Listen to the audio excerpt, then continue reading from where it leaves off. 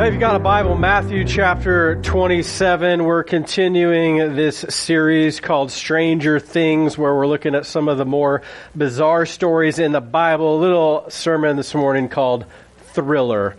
It's going to be fantastic. We're actually going to read a story that you're all probably likely familiar with. Even if you have no church background, you've never touched the Bible, we're going to read a story that you've probably heard. It's the story of Jesus being crucified.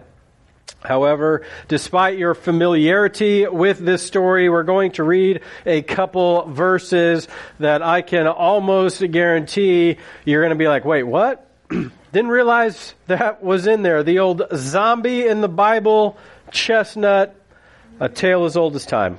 Okay, to that point, let's get weird. Matthew 27, verse 45. At noon, darkness fell across the whole land until 3 o'clock. At about 3 o'clock, Jesus called out with a loud voice, Eli, Eli, lema sabachthani, which means, my God, why have you abandoned me? Or your translation might say, forsaken me. Some of the bystanders misunderstood and thought he was calling for the prophet Elijah. Some of them ran and filled a sponge with sour wine, holding it up to him on a reed stick so he could drink. But the rest said, wait a second, let's see whether Elijah comes to save him. Then Jesus shouted out again, and he released his spirit. At that moment, the moment Jesus dies, the curtain in the sanctuary of the temple is torn in two from top to bottom. The earth shook, rocks split apart. Here's where it gets weird. And tombs opened. The bodies of many godly men and women who had died were raised from the dead. They left the cemetery after Jesus' resurrection and went into the holy city of Jerusalem with Jesus and appeared to many people. The Roman officer and the other soldiers at the crucifixion were terrified by the earthquake and all that had happened, like people raising from the dead. And they said, this man truly was the Son of God. God, thank you for your word. We are asking you to do now what only you can do and speak to our hearts. Give us attentive spirits and open minds. Help us understand all that you would have for us today. God, just be with everything that's going on with technology. We know that you can control even that. So just please help everything to run smoothly for the rest of our service. Again, be with us as we try and become more like you. We ask all this in Jesus' powerful name. Amen. Shortly after Christopher Columbus sailed the ocean blue in 1492 and discovered the island of Haiti, the Spanish and later the French began enslaving the native population.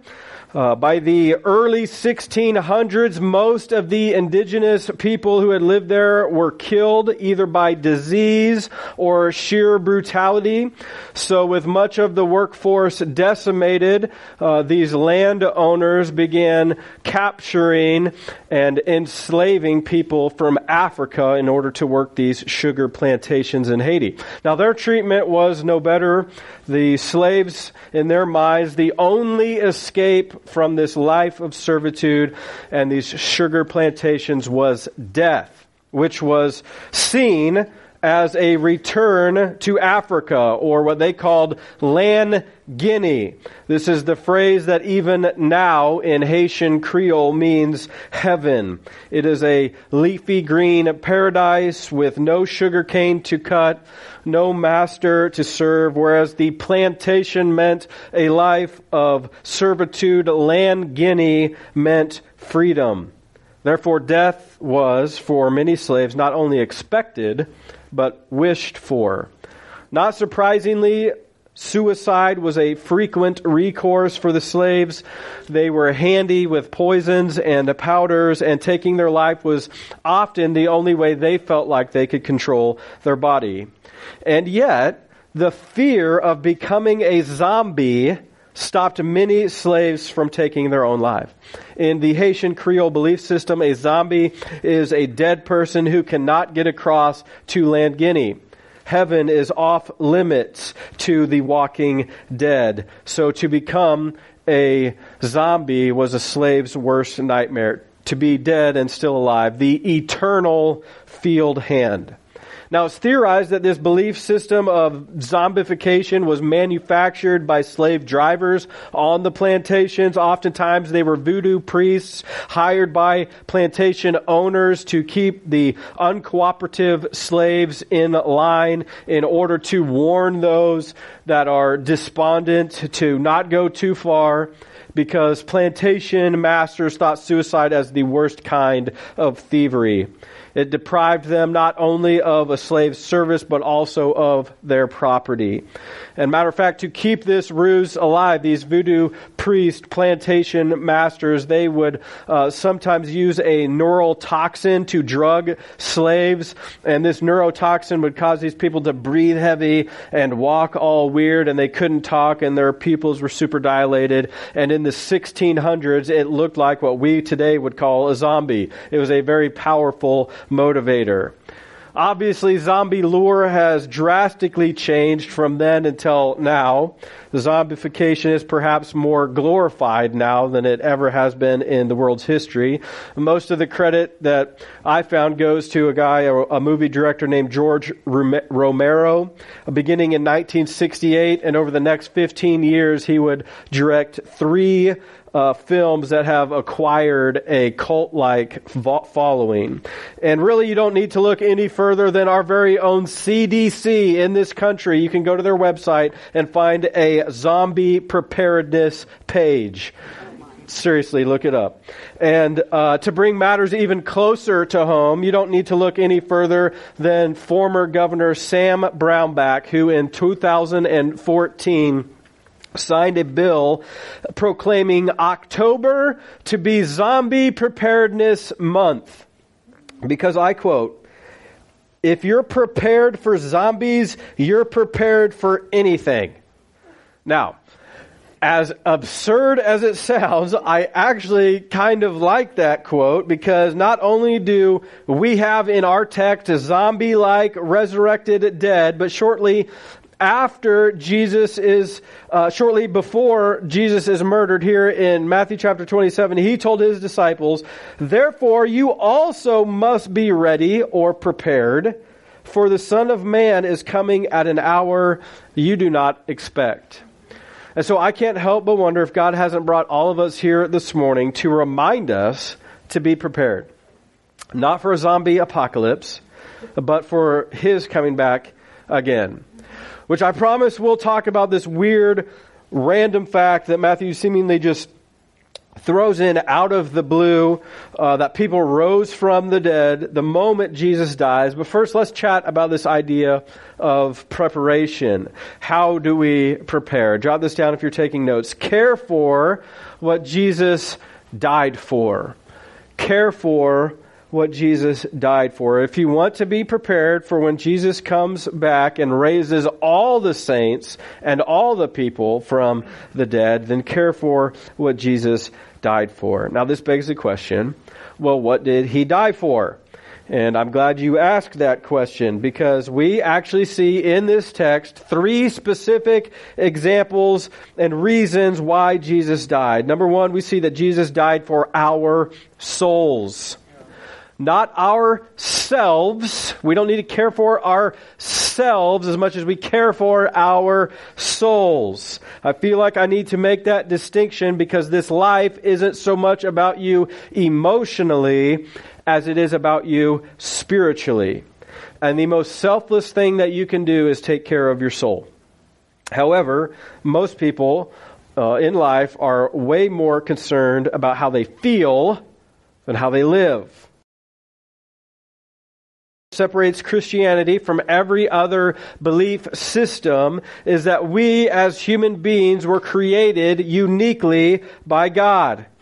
We are the only part of God's creation that has been handcrafted, made in His image. We are not some random act of evolution, but rather intentionally made by God with distinct purpose and nature, and we have a soul.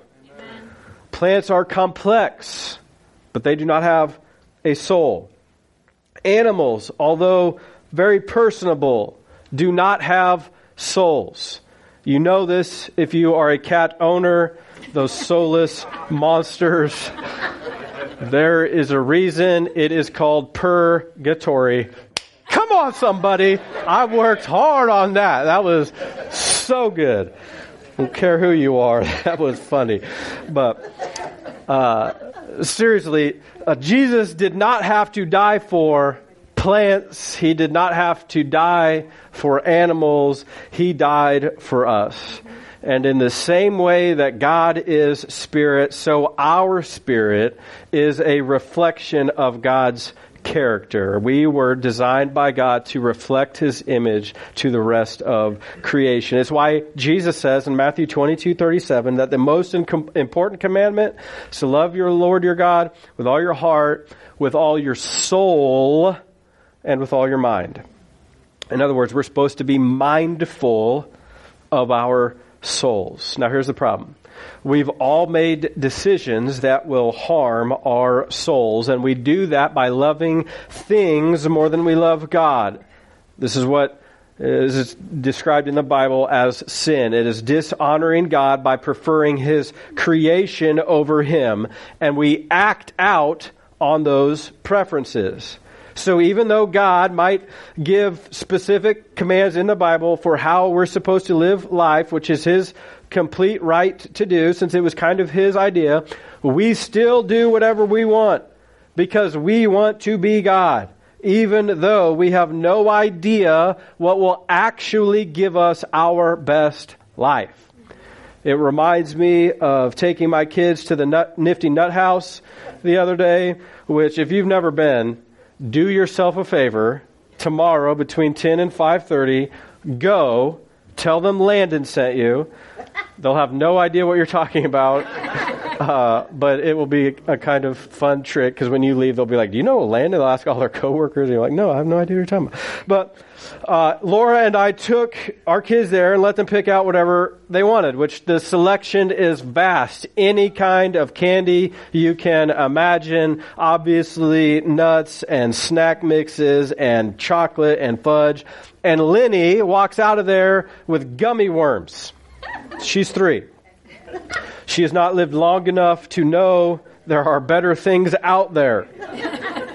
The same thing is true with you and God. He's got all this stuff for you to enjoy and experience, and you could have had a double-dipped chocolate peanut. Instead, you're choosing gummy worms. And God's like I was with Lenny, all confused because there's so much more out there. And so if you could be honest with yourself, I wonder, how are you doing at taking care of your soul? I guess, let me ask you this way. Do you love you the same way God loves you? Because I've met a lot of people who claim to love Jesus and hate themselves.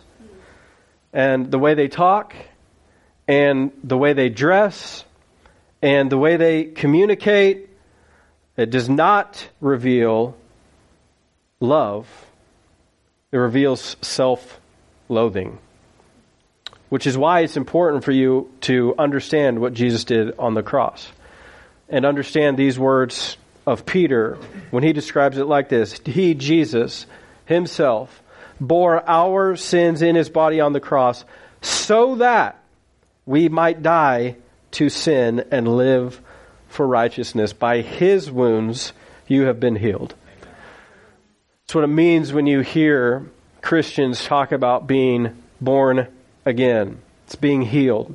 It's putting sin to death. It's understanding that you'll get when you realize God is not trying to keep anything from you. He came so you might have life and have it to the full. Yeah, you know what most people's problem is? They're willing to substitute satisfaction for immediate gratification. And it's a horrible trade. Like trading gummy worms for double-dip peanuts. Except if we learn anything from this passage, is that sometimes the best stories come after the worst suffering. Verse 46, Jesus says, it says that Jesus, in the midst of His suffering, He calls out in a loud voice. This is particularly compelling when you understand that the loud voice here in the Greek language is never used anywhere else in the Bible. It literally means scream. Jesus screamed. This is problematic for many people. It's troubled many scholars throughout the years because it certainly looks like at this point, Jesus broke. He gave up on God. He's saying, God, you failed me. My God, why have you forsaken me? One of the commentaries that I found helpful said this: if you were making up an account about the death of the founder of your faith, and you were trying to promote that faith, you would never put such unheroic, disheartened, hopeless, despairing words in his mouth as his last words. You would never do this. In other words, it's such a problematic statement that almost for certain he said it. Almost for sure it really happened. Jesus screams to God. It's important for you to understand because Jesus went under and endured infinite suffering out of his infinite love for you. Amen. And the fact that he's screaming tells us something important is happening. And it's not that he's screaming about something physical. He's not screaming, my hands, despite the fact that there are nails being driven through them. He's not screaming, my feet, despite the fact that every time he has to breathe, he has to push all of his weight up onto the spike that's been driven through his feet. He's not screaming, my head, despite the fact that moments earlier he had ramrodded through his scalp into his forehead a crown of thorns.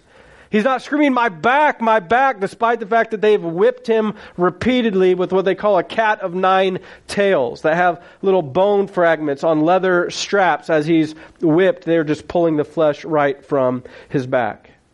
He's currently nailed to a tree in the same fashion that you would put a picture on your wall, and he doesn't say anything about that. He also doesn't say anything about the emotional suffering that he is currently going through. All the people who were supposed to be close to him, his disciples, all but one has fled the scene. You got all these soldiers making fun of him. You got these brothers talking about, well, let's see if Elijah gets him down from the cross. He doesn't scream about the betrayers, the deniers, or the deserters. And up until this moment, if you read the entire story, Jesus has been unbelievably calm. Almost never opens his mouth. So when he starts to scream, this is something else.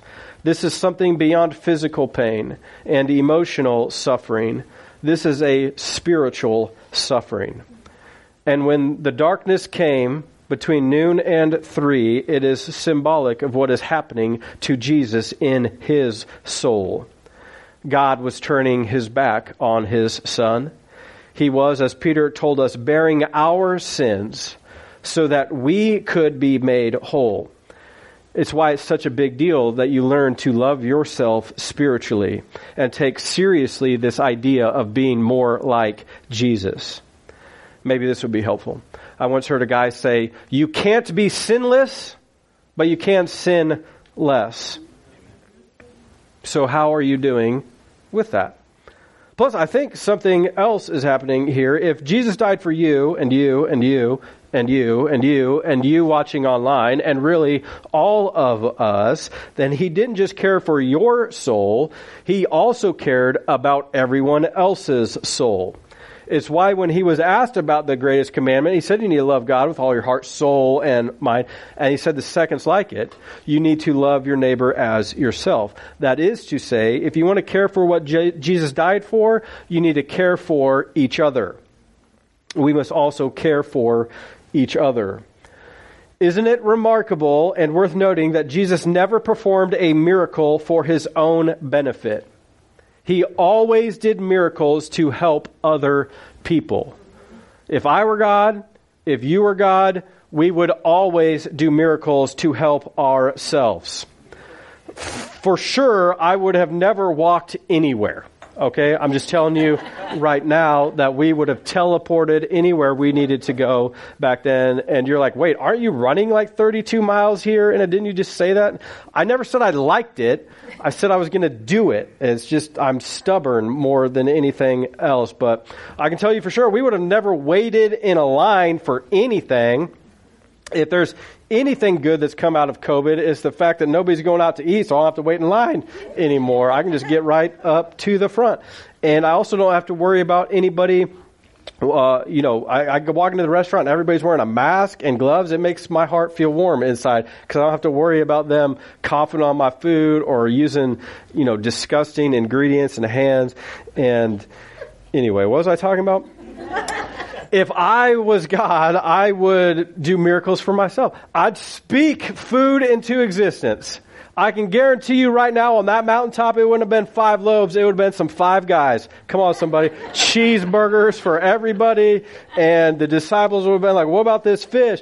And I would have rebuked them and said, get behind me, Satan. We have some cheeseburgers over here. And 2,000 years from now, people are going to kill each other for Shake Shack. And you should be happy that we have a little respect, disciples. But Jesus never did anything to benefit himself. Even on the cross, Jesus was focusing on others. He first forgives all the people who did this to him. He extends eternal life to the criminal hanging next to him. He's thinking of his mother, says to John, the only disciple who stuck around, hey, take care of my mom. Then he bears the sin of the entire world, breathes his last breath, and his miracle at the moment of death is to raise the saints from the dead. These textual zombies, the thriller of the first century, which is fair to wonder, did this actually happen? I mean, how many of you prior to coming to church today didn't even realize this was in the Bible? It's a very random text. And so I don't ever remember hearing about it growing up. And we certainly weren't coloring the pictures in kids' ministries of zombies walking out of the graves. And so we got those for your kids this morning. So that's not true. But I like the argument that D.A. Carson makes. He says, one wonders why the evangelist Matthew, if he had nothing historically to go on, did not invent a legend with fewer problems. In other words, the sheer fact that it's problematic makes it more likely to have happened. And just so you know, we've actually discovered 12 documents, early documents from different church fathers who all wrote about this event. And all 12 of those documents date back before the New Testament was even canonized. So I'll share just one with you. It's a guy named Ignatius. He is a contemporary of the Apostle John. So alive at the same time the Apostle John is alive. He was a bishop at a church in Antioch, a church that Paul started, this guy works at, and he's writing a letter to another church to encourage them, and he says this, therefore, endure that we may be found the disciples of Jesus Christ, our only Master. How shall we be able to live apart from him, whose disciples, the prophets themselves in the Spirit, did wait for him as their teacher, and therefore he, who they rightly waited for, having come, raised them from the dead. For, says the Scripture, he's talking about Matthew, many bodies of the saints that slept arose, their graves being opened. He descended indeed into Hades alone, but he arose accompanied by a multitude. Point being, there's no reason for us to try and explain this event away as false because it's hard to understand. And it is a perfect example of how Jesus uses his power to help others. And if we're going to care for what Jesus died for, then we have to care for each other. Which it doesn't mean you have to be close friends with everyone. Even Jesus had different levels of friendship. In Luke 10, you can read about him sending 72 disciples out. So 72 people close enough to him who followed him faithfully enough that he would send them out on a mission. And yet we read on that he's got 12 apostles, so men so close to him that he entrusts to them even greater responsibility. Then he's got the 3 disciples underneath that, Peter, James, and John, who get special access to him. And then he's got even 3 other friends, Mary, Martha, and Lazarus, that anytime he's in their hometown, he goes and hangs out at their place. And because of his love for them, he even raises Lazarus from the dead. So maybe the best advice I can give you with regards to caring for others is that having a clear understanding of where people fit in your life will help you clarify your expectations of them. It's a big deal because all frustration is born out of unmet expectation. And so if you know where people need to fit in your life, you're not going to be frustrated by them anymore. And maybe the most caring thing you can do for someone is to cut them off. It's what God did to Jesus. And I don't want to take that too far because he was doing that for a specific purpose, and it's the whole reason the world went dark. But even Jesus himself said to some Pharisees in Luke chapter 4, well, when Elijah was on the earth, he didn't feed all the widows, he just fed the one. And when Naaman had leprosy, he was the only one that got healed. It wasn't all the others that had leprosy. And so, listen, some people aren't bad. They're just bad for you. And you need to understand who they are. And so you can care for them without being close to them. And even though you disagree with them, you can still be unified under the mission of God as believers in Jesus. Which is why, number 3, Jesus died for unity. And so we need to care for unity. He created one church with one mission, and even Jesus was spiritually separated from God so that we could be united to God. And we get this in verse 51 where it says the temple curtain was torn into from top to bottom, which is an important distinction. So it's monumentally important for you to understand what the temple is and what the temple communicates. And if you went to the temple in Jerusalem at this time, all you would find were barriers. Barriers everywhere. And if you were a Gentile, you could only get so far into the temple courts. And if you were a woman, you could get a little bit further, but even then you had to stop, and they had a court for women. And if you were a Jewish male, then you could get even a little bit further in, but even at that point there was a curtain that wouldn't allow you in unless you were a priest. And the priest, if you're a priest, then you get to go all the way into the presence of God. No, because even the priests, there was a holy of holies, and only the high priest was allowed in there, and only even once a year. And the holy of holies is this curtain that's 60 feet high. And so the fact that it's torn from top to bottom, big deal. God's tearing it. It's so thick that it's almost soundproof. 8 to 12 inches, they believe, thick. And back then, before the Nazis and Indiana Jones took it, that's where the Ark of the Covenant, it was stored in there, but behind the curtain. And that's where God's presence dwelt on the top of the Ark of the Covenant in this Holy of Holies. And what does the temple tell us? No access. You're not allowed. See, the temple tells us no matter how hard you work, no matter how many times you sacrifice, no matter how much penance you make, or how much money you give, you'll never get all the way in. There's always a barrier. And when Jesus dies, the veil is torn, and it's saying the way to God's presence is open. Amen. No more barriers. Jesus just made God's presence a Waffle House. And anytime you want to come and ask God for anything and talk to Him, He's always open. And as I look around at our culture and in our world, I don't know that there's any more important message that needs to be communicated than this one. The fact that you matter to God. And so you need to take care of your soul.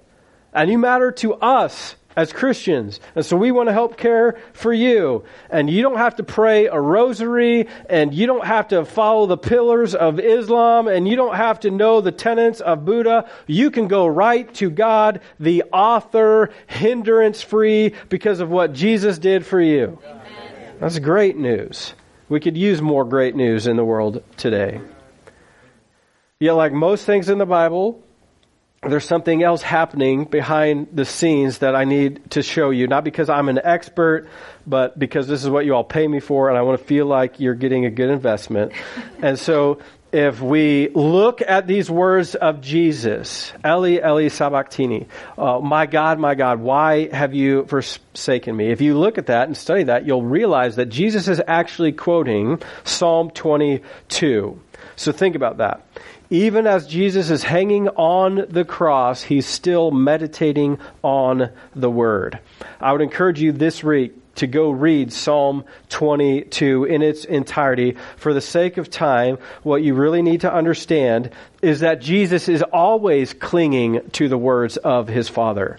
This is Jesus' whole secret to life. When he's in the wilderness being tempted, he quotes the Bible. When he stands up to proclaim the Word of God and his mission in the temple, he quotes Isaiah. Even when he's preaching, he's quoting the Old Testament. So what we see is when Jesus didn't feel like there was any hope at all, when he didn't feel like there was any point to anything anymore, when he didn't feel like God was even there, when he thought all was lost, he held on to a passage of Scripture which utterly contradicted his feelings, contradicted his experience, contradicted his senses, because if you read the end of Psalm 22, it's a complete transformation of everything that happened in my God, why have you forsaken me?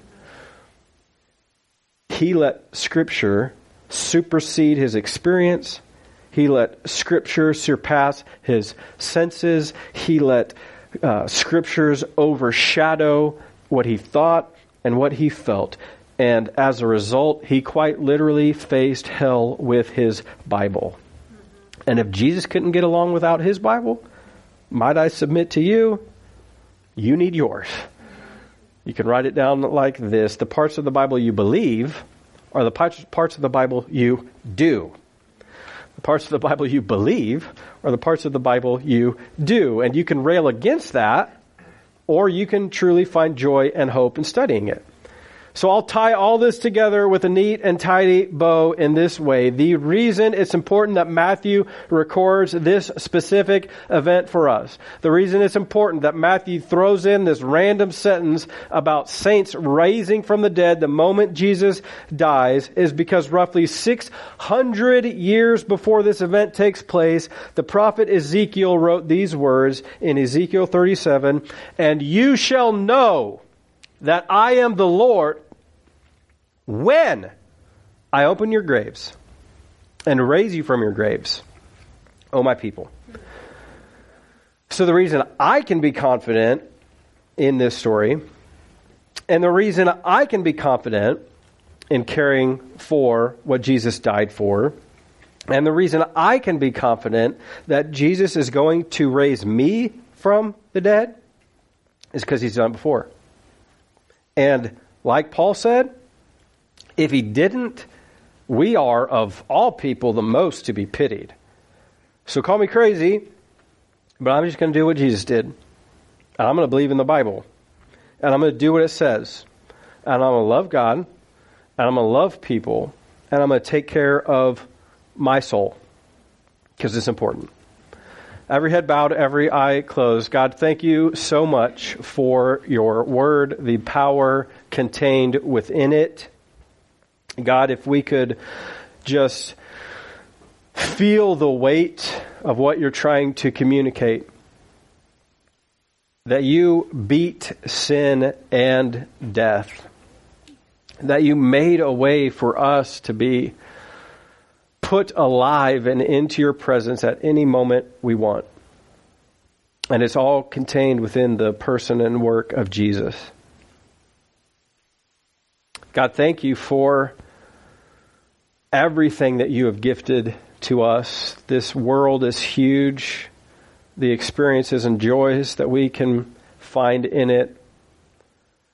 I'm reminded of how C.S. Lewis says sometimes we're fiddling around in a mud puddle when we have the whole ocean out in front of us. God, forgive us where we've fiddled around in these things of life, thinking that they would bring us pleasure, thinking they would bring us satisfaction, when the reality is we can only be satisfied in you. Forgive us for trifling with gratification. Help us understand what can be found in you. Make us new, transform our lives, make us more like your Son, Jesus. It's in his powerful name that we pray. Amen.